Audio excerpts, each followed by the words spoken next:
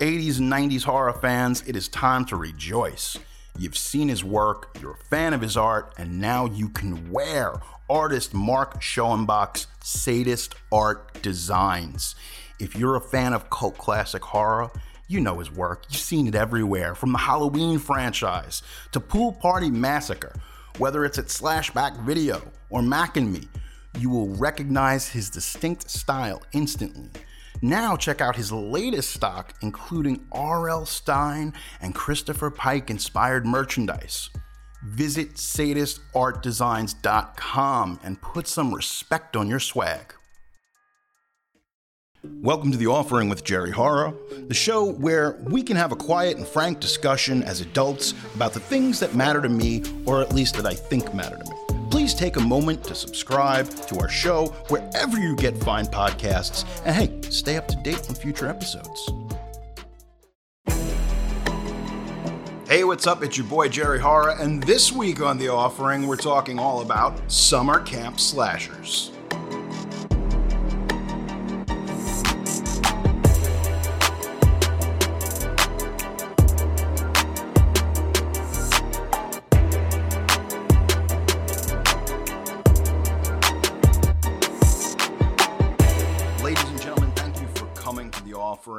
You could have been anywhere else in the world, but you're here with me now, and that's all that matters. Dear listener, I hope you're having a wonderful week. I want to make sure that all your dreams are coming true. Now is the time. Draw that bath. Have that glass of wine. Maybe you roll a fucking joint. I don't know. But now it's your time. It's my time. We're talking about things that we both find mutually interesting as adults. A lot of different people will tell you that slashers and the slasher genre comes from many different places.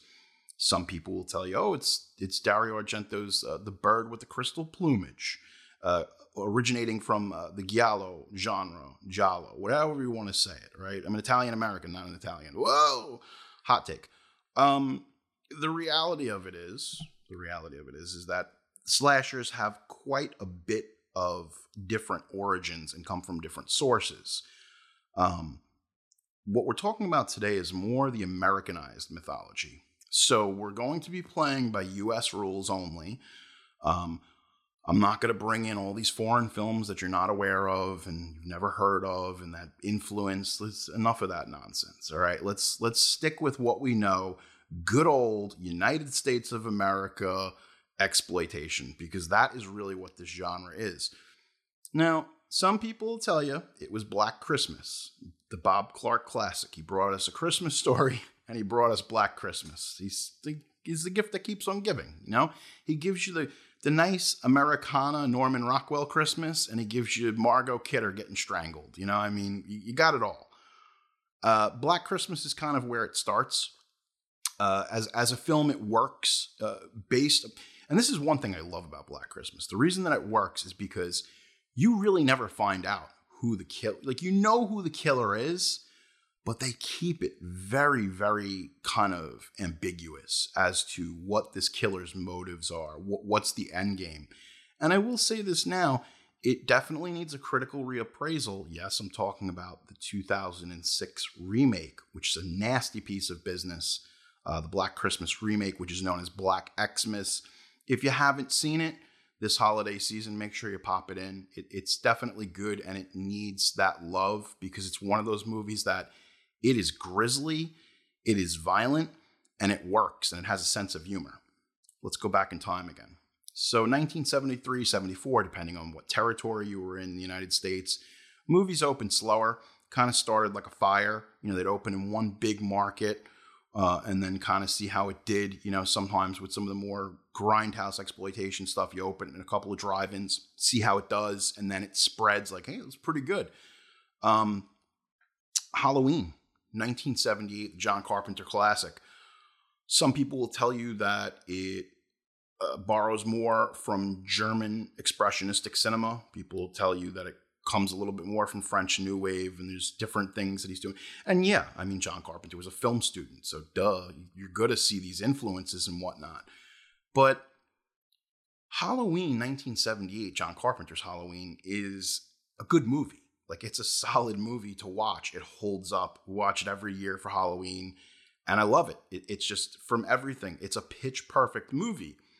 A lot of the tropes that we find in these other films start to come from Halloween. Now, in 1980, Sean Cunningham had a little production company in Connecticut and decided, hey, that Halloween movie made a lot of money. So he was smart enough to know that if he could turn around and make a movie quick enough, that he could make some money. And he said, there's this guy, Tom Savini from Dawn of the Dead. He could probably pull it off. And the thing is, Tom Savini is God, he's so influential and he's such a great artist. But the secret of Tom Savini is that he will tell you this himself. He's a magician. It's a magic trick.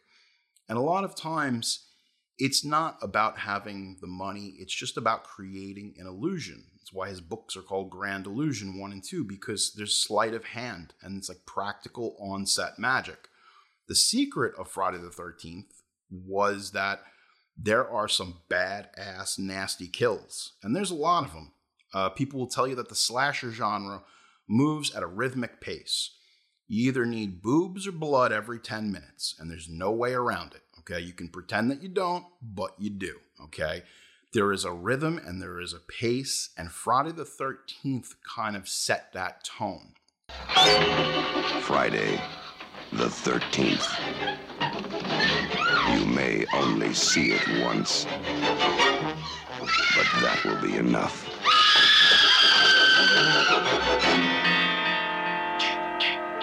Friday the 13th.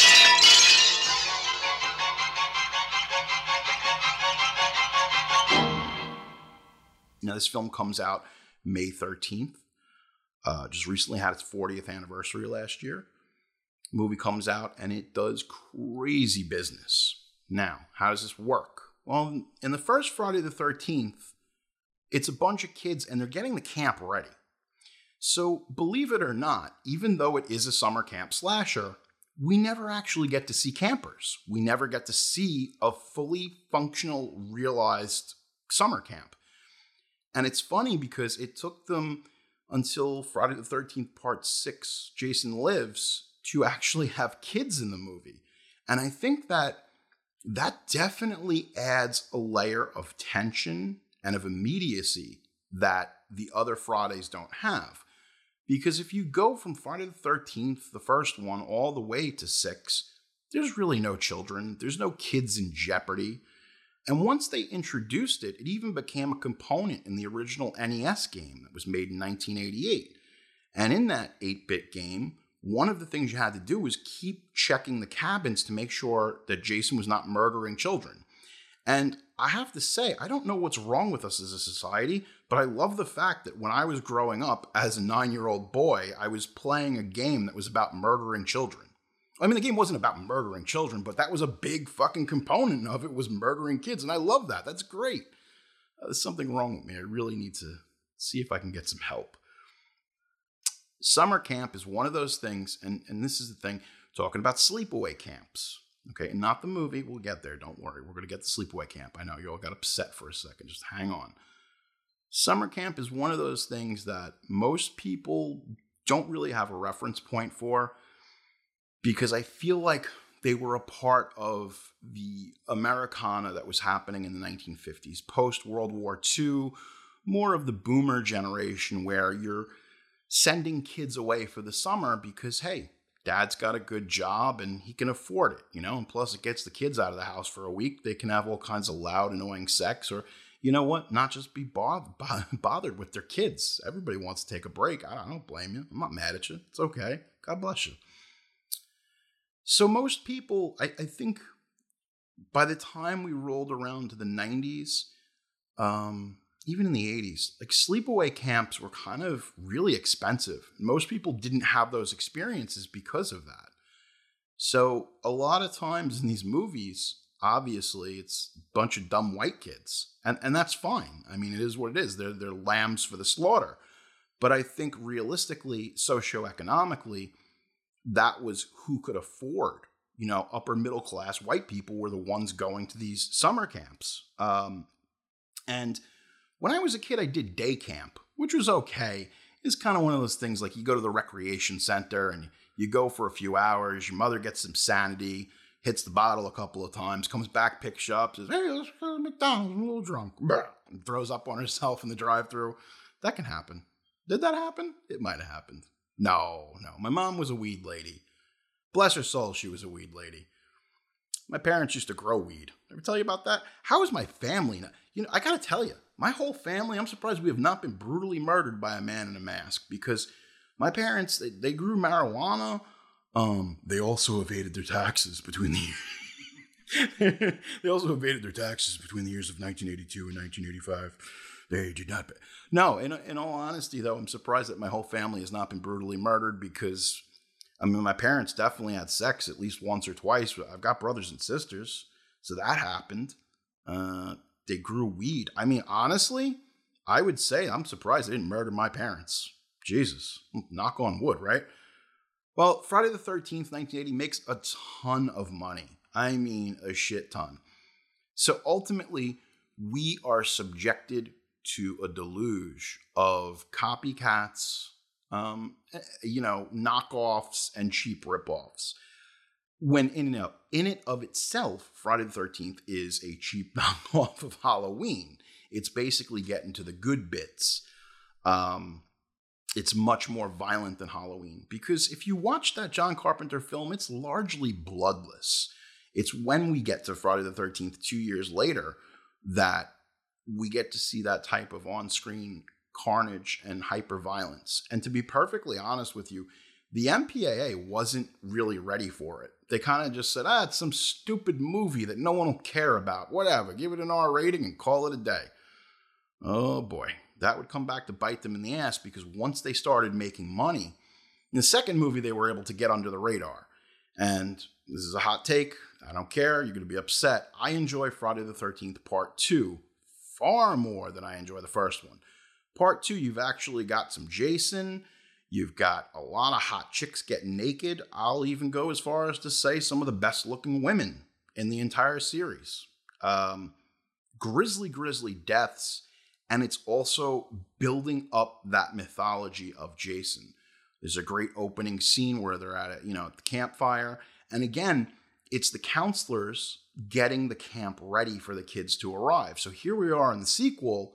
There's still no actual campers. It's not a functioning summer camp. It's just a bunch of horny counselors fooling around and slowly getting knocked off one by one. It's exactly what we came to see, To great effect or detriment, as you might say. I really like that second movie. The first movie, it's hard. It's hard to sit and watch that film, and I get it, chicken before the egg thing. But ultimately, if you're going to sit down and you want a good starting point, start with Part 2. I think it's a better film. I think it's a more enjoyable film to watch with your friends. All these films on the list are, and I can't include everything, because some of my favorite slashers were really weird ones that I didn't think that I would like. Like, I really enjoy Final Exam, and that is Final Exam is just a bunch of producers who are like, let's wholesale rip off everything we've seen, and there's absolutely no heart, no artistic merit. Look, you don't come to these movies for the acting, but you can tell when the person behind the camera gives a shit about what they're doing. And in Final Exam, no one cared. Most of the cast wasn't properly housed in Final Exam, and they were hungover and or drunk and or high during the making of it. And boy, does it show. Even the stuntman who plays the killer, he almost got killed because obviously it was a non-union production and they were shooting it for $5. So safety was not a concern. And that's why we always got to go back to Uncle Lloyd. That's Lloyd Kaufman from Troma. And the number one rule in all of filmmaking for Troma is do not harm humans. Do not harm humans. Do not harm animals. Be respectful of others' property. Most of these films, all made in the 1980s, it's a very quick cycle because you have Halloween. Let's just say Halloween's the jumping off point. You've got Prom Night, Jamie Lee Curtis. You got Terror Train, Jamie Lee Curtis. The cycle of the slasher film is incredibly quick, and it's the real hardcore stuff that we consider the cornerstones of the genre, it's here and gone in a very quick fashion, because you've got Halloween, which hits in like fall of 78, really starts to gain speed by like November. Even into the holidays, people were seeing it because it was a word of mouth film. It opened small. So everybody who was going to cash in, it was like, well, we got to rip this off. We got to rip this off, and we got to do it quick. So a lot of these films were made in such quick succession. It's such a small little window. Now, there would be other films after 1982, but I will say, in my humble opinion, that I think the slasher genre peaks between the year of 1980 to 1982. Were there great movies made after that? Yeah, there's a couple here on the list. Fantastic films. But unfortunately, the real rise and fall is in that small 2-year period. In 1981, we got The Burning.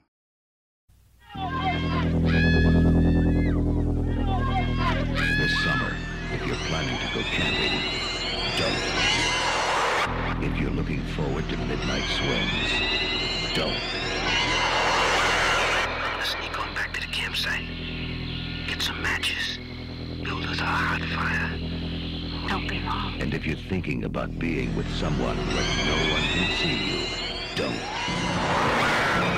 Because this summer, A Legend of Terror isn't just a campfire story anymore. They say he smashed his way through the bunk room door, just a mass of flames. Burned alive, cried out, I will return!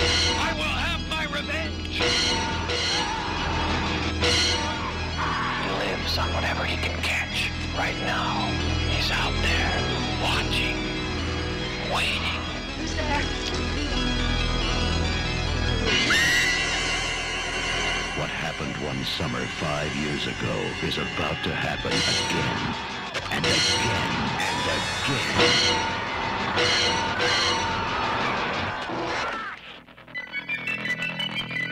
The Burning. Now, The Burning is a quintessential piece of slasher filmmaking. Trigger warning.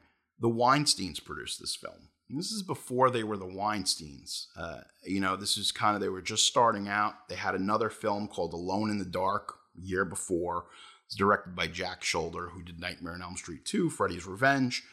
The poster art for that film was like a dude with an axe, and it was very much slasher film art, but the film itself is not a slasher film. The Burning is. And The Burning is based on the Staten Island urban legend of Cropsey. Cropsey is the caretaker, the gardener, the guy who might be a little bit slow. But in The Burning, he's a damn near pervert. And I gotta tell you, that's something you don't see in movies anymore. You don't just see perverts. Just some old guy who's just whacking it and he's all, I like that. I like a good pervert in a movie because he's going to get his comeuppance. But The Burning is such a nasty piece of business. It is a dirty, sleazy film. Now, the Weinsteins obviously would go on to make all these Academy Award-winning films and Miramax and everything else. Just incredibly storied career aside from all the terrible things that would transpire. Don't even want to speak on it. We're not going to speak on it. I'm not even going to say his name. They made this movie in upstate New York. You got Jason Alexander is in this. Obviously pre-Seinfeld. But you have a bunch of kids that go to a summer camp and they're going to do some whitewater rafting. They're going to do this, that, and the other thing. But the legend really goes on the Staten Island premise of Cropsey. And Cropsey is this caretaker that ultimately gets set on fire. And then oh my God, he died in the fire. Well, guess what? Cropsey didn't die in the fire. He's now just hideously disfigured and he wants revenge. The Burning sets up. And now it's crazy because literally Friday the 13th Part 2, which did amazing bank too, it's like a couple of months. So Friday the 13th Part 2 and The Burning were made almost simultaneously. But here's the caveat, and this is where The Burning wins. Well, they were offering a lot more money, and their start date was literally 2 weeks before Friday 2. They got Tom Savini. Now that's the secret, because The Burning has got some amazing gore. I mean, it is repulsive, and I love it. Not to spoil anything, but there's a scene in the middle of the film that we had never seen before. You don't really see since. Well, you see it now, but it's not the same with CGI blood. Don't. CGI blood is good for embellishment, but you can't rely completely on it. There is a scene with a bunch of kids on a dock, and it's the middle of the day, and they all just get massacred by Cropsey. It's like 6 kids. You don't see that kind of level of ultra-violence anymore in film, regardless, but it was almost like Tom Savini's ultimate magic trick. I can kill people at night where we can obscure the effects, we can obscure things. There was no obscure, you had to show it. So this was one of those cases where he took the arrow through the throat of Kevin Bacon in the first Friday the 13th. He took kind of that to the next level with that whole massacre scene. The Burning works. It's nasty, it's exploitive, it's incredibly violent, but I love it. I think it's one of the best entries in the Summer Camp Slasher series. I have to say it. And it's so usually influential, but it gets kind of lost in the shuffle because at that time, the one that was ruling the box office was Friday the 13th, and they were all ripping it off. In fact, fun fact, this is what you see when you go to the movies and it's like, did you know? Friday the 13th Part 2, the turnaround, May 13th, 1980, the original film comes out, and then literally by like the end of April, the second movie is out. So that was like an incredible turnaround to make a sequel. The only time that we would see that again would be with the Saw franchise, where it just became a yearly entry. And there's something to be said about, there's a rhythmic pace to slasher films. If you're going to stay within the consciousness of the viewer, it happens in a very quick succession. And I assume now with streaming, downloading, it happens even quicker. The genre moves so quickly in the beginning of the 80s that it can't keep up with itself. It can't sustain the pace. Now, with the Saw franchise, flashing forward, you had Saw, did very well. Saw 2 did even better. And then Saw 3 is kind of the apex of it. And we saw the same thing with the Friday the 13th franchise, where, in part, Friday the 13th 3D is really elevated because it has 3D. And at that time, it was new. They hadn't done it since, they had some stuff in the 70s, like Coming At You, and there's a couple of martial arts films. But the real heyday of 3D was 1960s, like Creature from the Black Lagoon. This was a new process. You had Jaws 3D at that same time, which is just terrible. I love it. It's absolutely a terrible movie, and no one should watch it, but I enjoy it. Same thing with Friday the 13th Part 3D. It's one of my favorites. And again, Part 3D is another movie where you have a bunch of people that are getting a summer camp ready, but there's no actual kids. Don't worry. We're going to remedy that. It's coming, folks. In the cycle, you have these movies that just tend to, they're aping the success of the last film, and they know, okay, well, if we put enough of those components in this film, it'll work. And here's the thing, you got people, they're making these movies for under $5 million. Even in 1980 money, that's cheap. And you're getting this gigantic return, in some cases, $30 million. So it was kind of just good sense. And when I say under $5 million, I'm being generous. A lot of these movies were made for under $2 million. Let's be honest. You have Madman comes out at that time. That's a summer camp slasher. And Madman is just, there's this behemoth of a guy, and he's killing everyone. And I never liked Madman because even though it's a slasher film, something about it just feels real country and dirty. Feels really like backwater hick type stuff. And the other thing too about Madman is that it's a big hulking fat guy. And that's just not very exciting. Like, I'm not trying to be a dick or anything. I'm just saying, it's just a big fat guy in overalls and bare feet. I don't know. I feel that if maybe he stepped on a glass bottle, it just wouldn't be that scary. He was a farmer, wife and 2 children. We used to live in that old house behind those trees. for no apparent reason, went stark, raving mad. He walked into his bedroom. The bodies of his wife and children have never been found. And if he hears you call his name, he'll come for you. Come and get us, madman!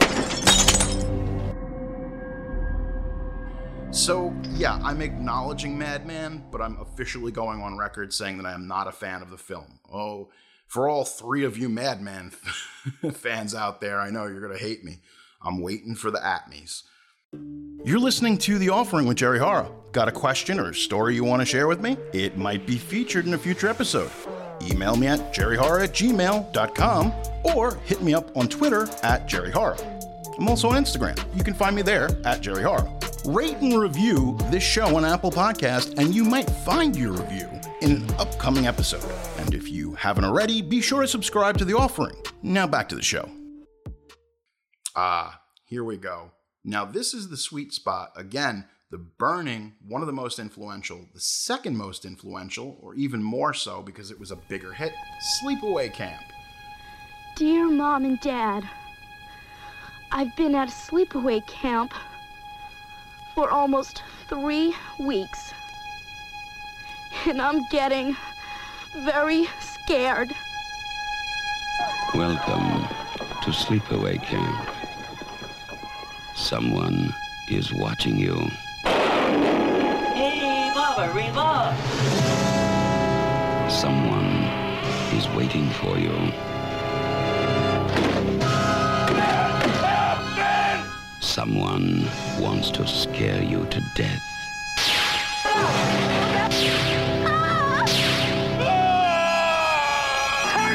Turn the wheel! Oh my God! Sleepaway Camp. You won't be coming home. Sleepaway Camp was another movie that was made in upstate New York, and it is utterly charming. It is, you have movies, one of my favorites, Wet Hot American Summer, which you can feel the echoed sentiment because Wet Hot wasn't shot too far from where they shot Sleepaway Camp. It's upstate New York. It all kind of looks the same anyway. Sleepaway Camp is another really exploitive, nasty piece of business. And again, that's fine. I liked that. I like down and dirty and sleazy. But they got all these actors that were basically from New York, and they had very New York accents, if you understand what I'm saying. And I liked it because they had these little kids, and all the little kids were cursing. And that was kind of novel. But it's not just that they were cursing, it's that they were really good at it. You know, like, you shouldn't be 12 years old and be able to curse like you've got a mortgage, 3 kids, and you just got laid off. Like, that's, you know, it's like a 12-year-old kid, and he's like, hey, maybe I want some fucking soda, you little, you know, it's like, Jesus Christ, why are you talking like that? But that's part of the charm of the film. And Sleepaway Camp is definitely a little more of a Friday the 13th ripoff in the fact that you've got a faceless serial killer. So we saw the resurgence of whodunits, and we're about to get a tidal wave of whodunits because of Knives Out. Knives Out, just a fantastic film. Rian Johnson. Yeah, I think what it is that I heard that guy's name so much with The Last Jedi because nobody called The Last Jedi The Last Jedi. Everybody called it Rian Johnson's The Last Jedi. Rian Johnson fucked up everything. Rian Johnson. Yeah, you just wait for Kathleen Kennedy to make her mark. And then, yeah, exactly. Rian Johnson, not so much the bad guy. I like The Last Jedi. I think it's a beautiful film. I think it's got a lot more going on for it. I just want to say, and I've been wanting to get this off my chest, the Star Wars, the 3 new movies that we got, Force Awakens and on, had great trailers. That was the secret.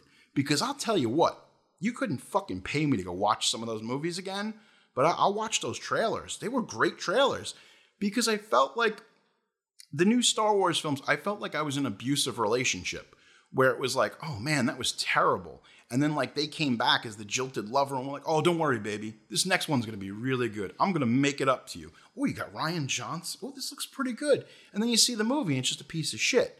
And it all ultimately ends recently we had just been uncovered with the news that director-producer J.J. Abrams admitted that there was no plan.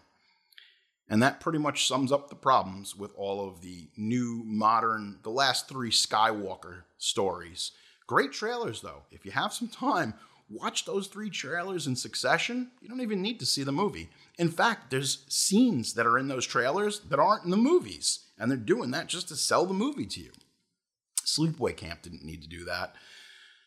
Sleepaway Camp came out right up against, I believe it was The Empire Strikes Back. And it was able to kind of secure a foothold. Like in certain markets, it came in number 1. And that was incredible. It was the little film that could. It is a cheap film. You do not have the Tom Savini effects. I mean, it's stuff that you could throw together with, it's just, the effects are not there. The pacing isn't there. But what it does do is it's a batshit loony film. The tone is all off. Tonally, the film changes from one scene to the next. There's nothing consistent other than the summer camp. And the reason I like Sleepaway Camp is because, and the reason I like a lot of these movies is because they're not populated by actors. And when I say actors, they're not populated by names. Like now, it's very difficult for me to watch a movie with Angelina Jolie because when she's in it, I just say, oh, it's Angelina Jolie because she's become such a big personality off screen that you instantly associate all these other, you associate the actual real life of this person. So the secret to a lot of these films is that they're unknown actors. In some cases, this would be the only movie that they ever did. So there's something real and genuine about Sleepaway Camp. It's one of those movies that just sticks with you. And you say to yourself, well, it's not a very good movie, but there's just something about it. And it works in that whodunit frame, okay? And like I said, put all your money right now in whodunits. Whodunits are going to be the next big thing. I mean, like I said, Rian Johnson, Daniel Craig, they just signed a deal with Netflix for 2 more movies. Both of them netted $40 million in their pockets on top of the production budgets, which is like insane. But hey, good for them, right? It's kind of like when you see somebody win the lottery, you're like, oh man, I wish I could win the lottery. But that person gives you hope. You're like, hey, if that guy won the lottery, maybe I can. And that's basically how you do that, because only one person can win. Who knows? The lottery might be a scam. I'm not even sure. That's a whole nother episode. Sleepaway Camp succeeds because it has a killer, unforgettable ending, which I'm not going to spoil for you, because chances are, if you haven't seen this film, you need to go and do it. Also, you've got kids, and they're real kids, okay? There is a grit and reality to it. It's kind of like one of the big movies that we grew up with was Stand By Me. And Stand By Me is really a great film because the kids feel real. And that's important. You have to have that point of view where you're grounded. And for better or worse, with or without its charms or lack thereof, Sleepaway Camp works because it feels grounded. The kids who are the protagonists in the film feel like real kids. And that's something you weren't getting in the other movies. You had cheerleader camps, you had all kinds of things, but that just seemed like a bunch of older kids. Like me, if you were growing up in the era of VHS, you saw kids in films, you're like, oh my. I mean, I remember seeing Pet Sematary as a kid. And there's 2 types of directors. There's directors who will kill a kid, and there's directors who won't. And seeing Gage, I can't even say it. I've read the book, whatever. It's semantics, tomato. Seeing a child get murdered on the big screen in fantastic fashion, getting run over by a 16-wheeler, chef's kiss. You can't get any better than that, folks. No, what it is it's just shocking. If you're a child, you're like, you watch like TV shows, The Incredible Hulk, and there's children might be in danger, but they're never murdered, And I think that's part of the sick and sad charm of Sleepaway Camp. I can't recommend it enough. Some people love the sequels. I don't. I think they're terrible. The second sequel is okay because it's trashy enough, and it's Bruce Springsteen's sister. The original character of Angela is now played by another older woman. And look, they were trying to cash in, but that came later in the cycle because there was a couple of disputes as to who owned the rights. So Sleepaway Camp was not afforded the luxury of, boom, we're going to make another one. Boom, we're going to make another one. And that's really where it comes in. We've got some honorable mentions. We've got The Final Terror, which is a film that was made in 1982 and largely edited down because the producers did not want to give in to all the gore.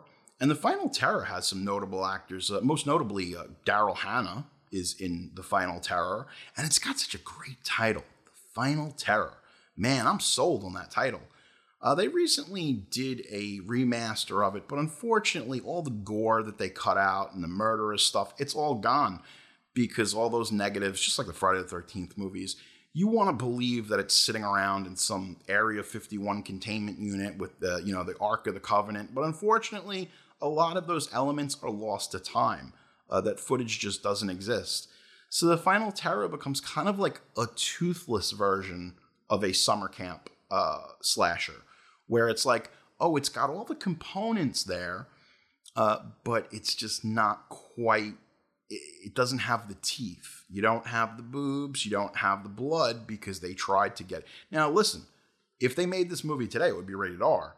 But for whatever reason, the producers were like, hey, we got to get it down to a PG. And we're talking in 1982 on the cheaper side. And there's people who absolutely love this movie, but I can see the charm of it because it is so amateurishly made. Don't Go in the Woods Alone. Not just Don't Go in the Woods, Don't Go in the Woods Alone. This was a movie that was shot in the Midwest very cheaply. It's exactly what you think it is. Is it a summer camp slasher? Sort of. It's, a bunch of hikers and random people getting killed too, so it's kind of not. But it does take place in a state park. I just don't like Don't Go in the Woods. It's got a great title. Again, great title. Terrible movie. Largely, that's the thing. These movies summer camp slashers were aimed at young people. Even more so to the younger kids, because, oh, wow, you thought it was like this cool thing. I'd hear like my cousin would come back from the movies and he would be like 16, 17 and be like, oh, I just saw this. And it was like, oh, wow, you got to see a Friday the 13th film like in a theater? You mean you didn't have to like sneak it? Because my parents were very big fans of the Nightmare on Elm Street franchise, and they were fine with me watching those films because I think what my father always drove home was that there's artistic integrity, and these are fantasy films, and they're trying to say something. They're speaking largely more so than you think they are. There is something in the subconscious happening, whether it was the effects artist, whether it was the writer.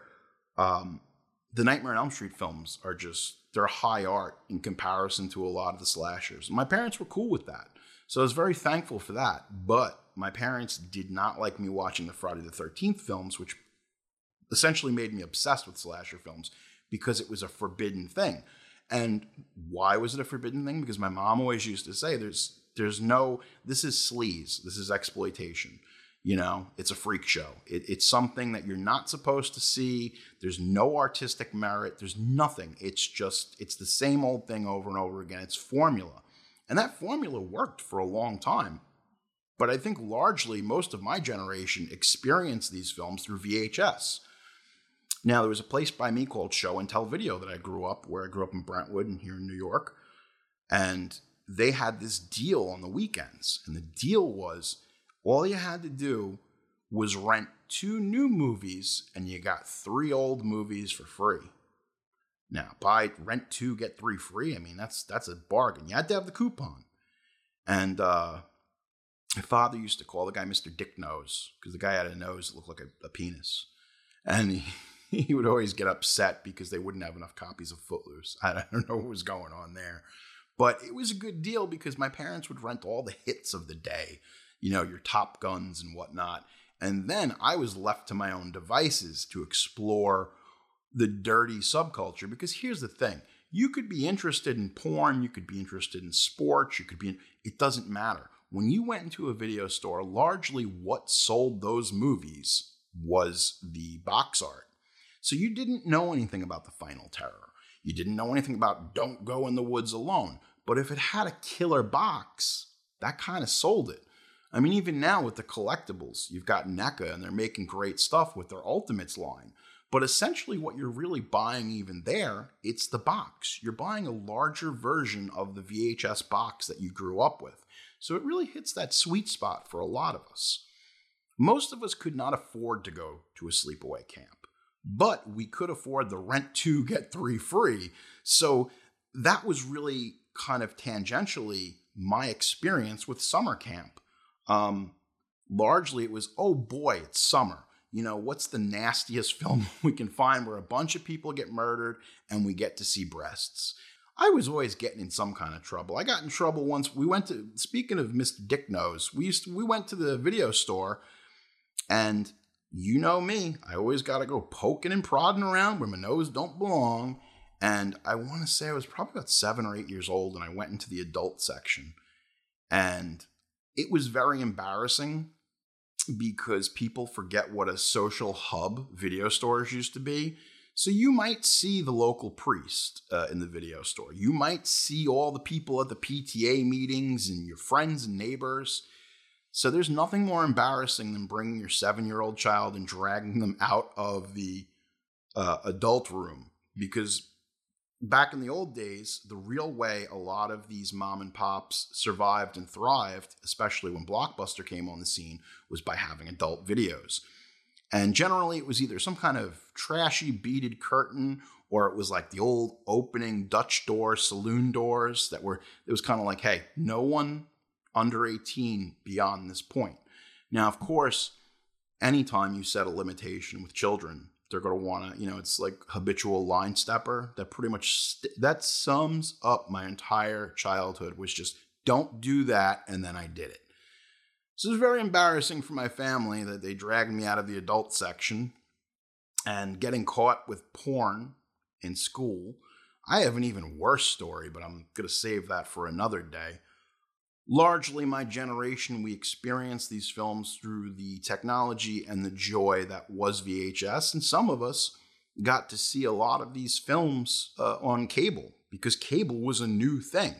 And there were only so many movies that they could afford to buy the rights to, so they'd get a package of movies, and Jesus Christ, did they play those movies. I saw Grease 2 one summer probably about 70 times, because it was all they had. That was it. Like they would show like Firefox with like Clint Eastwood, and then like right after that, it was like the same movies. It was like a track. It was just a package of films. And I remember one night staying up really late because I looked on HBO and it said, oh, excuse me, no, this was, we never had Showtime, but Showtime had a free like weekend, and that was a big deal. I got excited. I would get my VHS tapes and I would record all the movies and all the stuff I couldn't see. Now, I looked and I was like, wow, I think it's like 11 o'clock at night, Friday the 13th Part 2 is going to be on. And again, whatever is forbidden becomes truly your fantasy because you're not allowed to do it. I stayed up late, okay? And by the grace of God, my parents went to bed early that night. And boy, oh boy, I'm a young kid sitting in the basement alone on a Friday night watching Friday the 13th Part 2. I was so excited and scared. It was kind of this thing like, ooh. And I think that's why I love Friday the 13th, because my parents said, no, you can't see it. And it's just exploitation. But I was in that basement and I was so excited to be seeing that film. And you would record these movies and you'd show them to your friends and you'd trade them with your friends. And it was a very exciting time to be alive. Not like now. Everything's just terrible. Everything, you know what? If you're a kid right now, just pack it in. Everything's terrible. No, it was a different time. It was a much more simple time. I think, like I said, it was more for the privileged people, but, summer camps were really a thing. And it's Friday the 13th creates this entire subgenre of summer camp slashers. When in fact, yeah, it takes place at a summer camp, but there's no kids there. It's not functioning. And like I said, we wouldn't see that until later in the cycle. Summer camp slashers are so nostalgic for a lot of people because you watch them in the summer. And that was the experience. You know, it was like, hey, let's find something scary to rent tonight. Oh, well, these kids they're going to cheerleader camp. And I'm not counting cheerleader camp. I love cheerleader camp, but great poster. And that's another one. Cheerleader camp has this young cheerleader. She's jumping up, she's busty, and she's got a skull for a face. Okay, I'm in. I'm sold. That's all you needed to do. And that's why even, on these streaming services, they need to pay more attention to paying artists and making sure the art is there, because people most of the time just doom scroll through streaming. I do it all the time where I'm just looking for a movie. And if the thumbnail art does not catch your attention, you're not going to watch it. But Cheerleader Camp didn't have that problem. And that's a lot of what made these films so iconic was they had fantastic art. They had very intricate and manipulative art. Even the ones that didn't, like Faces of Death, artistically, the box wasn't very good, but it was telling you that it was real. And this was something that you couldn't see anywhere else. The internet didn't exist. So largely, we got to experience these films tangentially. Even if we didn't get to see them, we saw the boxes. We saw the posters. You had the rise of Fangoria, which is a noted horror film magazine here in the United States. Obviously, it's an institution now. But at a certain time, your parents would say, hey, I'm not going to buy you that magazine. So you would go to maybe a Borders Books, you go to Walden Books, whatever the big sellers were at the time, and you got to leaf through those magazines and see all the gory bits because it was Fangoria. And they knew that, you wanted to see those things. And it's crazy because some of those photos were taken from a different angle. They weren't necessarily stills from the studio. So it's very much tied to the history of a lot of these films. You can go back and read a lot of old back issues of Fangoria, and you might be able to experience a lot of films that you loved growing up in a totally different way. And that's always exciting because it's almost like new media. It's like found media. Well, being a kid in the 1980s was pretty cool. And summer camps were pretty cool. And that was what it was all about. I think for me, we used to go upstate. We'd go to Lake George, and you go on the lake, and it was more kind of like the great outdoors. So, and I gotta say, I really would have loved to see them I would have loved to have seen John Candy be like the head counselor or the owner of a summer camp. He did Camp Candy, which was the cartoon on NBC, which only lasted like 2 seasons. It was still an entertaining cartoon, but I feel like the real money would have been a hybrid between a film like The Great Outdoors and a film like Cheerleader Camp. If you have a comedic actor who's able to, lend a little bit of, humor and gravitas to one of those things, it lifts the whole production up.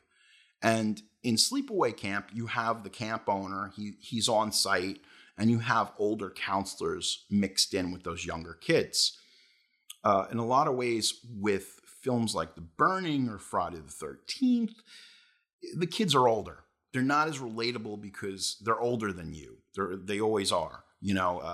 Even though they're like 7, they're playing 17, but it's like Jason Alexander. You watch The Burning, Jason Alexander looked like he was 35, and he's like 18 when they made the movie.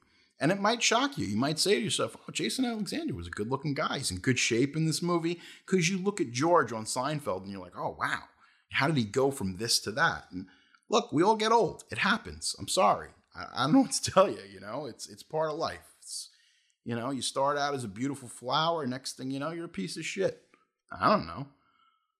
Well, long story short, summer camp slashers are fond memories because it's about the nostalgia of summer itself. And that is what it's a celebration of. It's a celebration of No more school, no more teachers, no more dirty looks.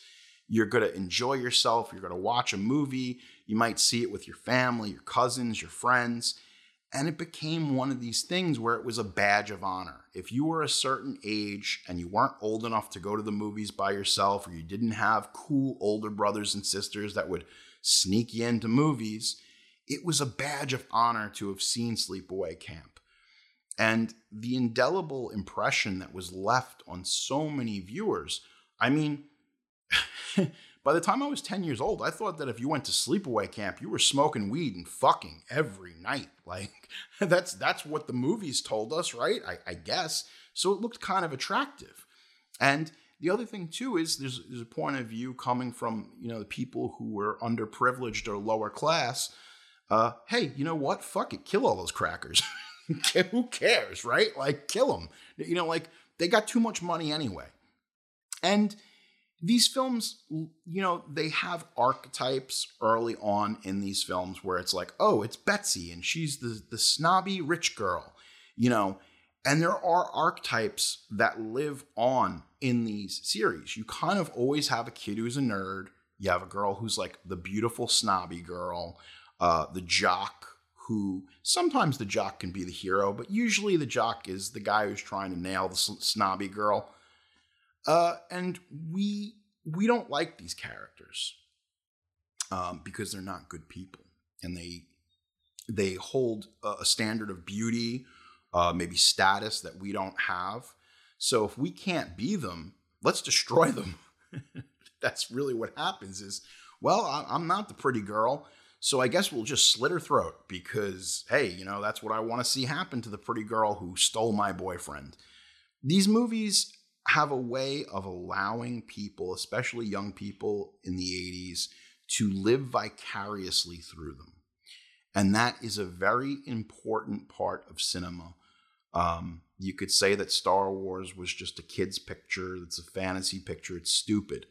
But I think any film that allows young people to live vicariously through it and get some escapism, fantasy, some thrills and chills, it's not complicated, folks. You don't have to put almond butter. You can put the peanut butter. You don't have to get all fancy with it. I know right now jams have become very popular. Everybody's making jam. I turned on the TV the other night. Just don't stop me, Pete. Just let it roll. I turned on the TV the other night, and it's an episode of Vice. They got this thing, Munchies, and I'm watching it. How to make your own hot sauce. I love hot sauce. I'm eating enough hot sauce to blow out my rectum. And watching the video, and the guy's like, okay, first what you're going to need is like 50 to 60 chili peppers. And I was like, nope, that's it. I'm out. Like, dude, I'll spend $5. There's no way that I'm cutting 50 to 60 peppers to make hot sauce in my home. That just seems like a lot of work for very little reward. Yeah, but it's like, fuck that. No, I don't care. I will buy it. I don't even care if it has preservatives or lots of sodium. I'll just buy it for $5. And that's the thing. You might not have been able to afford to go to Sleepaway Camp, but if you had a coupon and you went to show and tell video, you could go to Sleepaway Camp. You got to see all the breasts. You didn't even have to work for it. You just had to have a coupon and a couple of bucks. What are some of your favorite slasher movies? I mean, come on. Don't be honest. Lie to me. No, I'm kidding. Be honest. Let me know. I'm on social media. You can yell at me. You can tell me I'm a piece of shit. Call me a human piece of garbage and stomp on me, and I'll be stroking while you're doing it. No, you need to get at me on social media. What are some of your favorite summer camp slashers? What are some of your favorite slasher films that you grew up with? I'm curious. I want to know. I have my lists. You have your lists. Let's get together and compare. Let's hope that you're a good-looking woman, because I am even more inclined to do so. I always want to share my notes with an attractive lady. Let it be known. Well, folks, unfortunately, we've run out of time. Yeah, it happens. I know. Don't forget, I'm always here. If you ever want to get in touch with me, don't be shy. I'm just a normal guy like you who grew up in all these dopey horror movies, and I haven't murdered anybody. I've grown up. I'm pretty well adjusted. Could be worse, right? That's it, folks. That's another episode of The Offering. I hope that you have a wonderful summer. I hope that it's a lot of fun, and you can tell me all about what you did over the summer and the fall. Again, like I said, my name is Jerry Hara. This has been The Offering, and peace of mind is priceless. You've been listening to The Offering with Jerry Hara. I'm very sorry. Produced by Pete Bune. If you have a question or story you want to share with me, we'd love to hear from you. You can email me at jerryhara@gmail.com or hit us up at Twitter @jerryhara or on Instagram @jerryhara. You getting the picture? Subscribe to Apple Podcasts, Spotify, or wherever fine podcasts are provided for you and your family. I want you to enjoy. Just join us next time for another offering.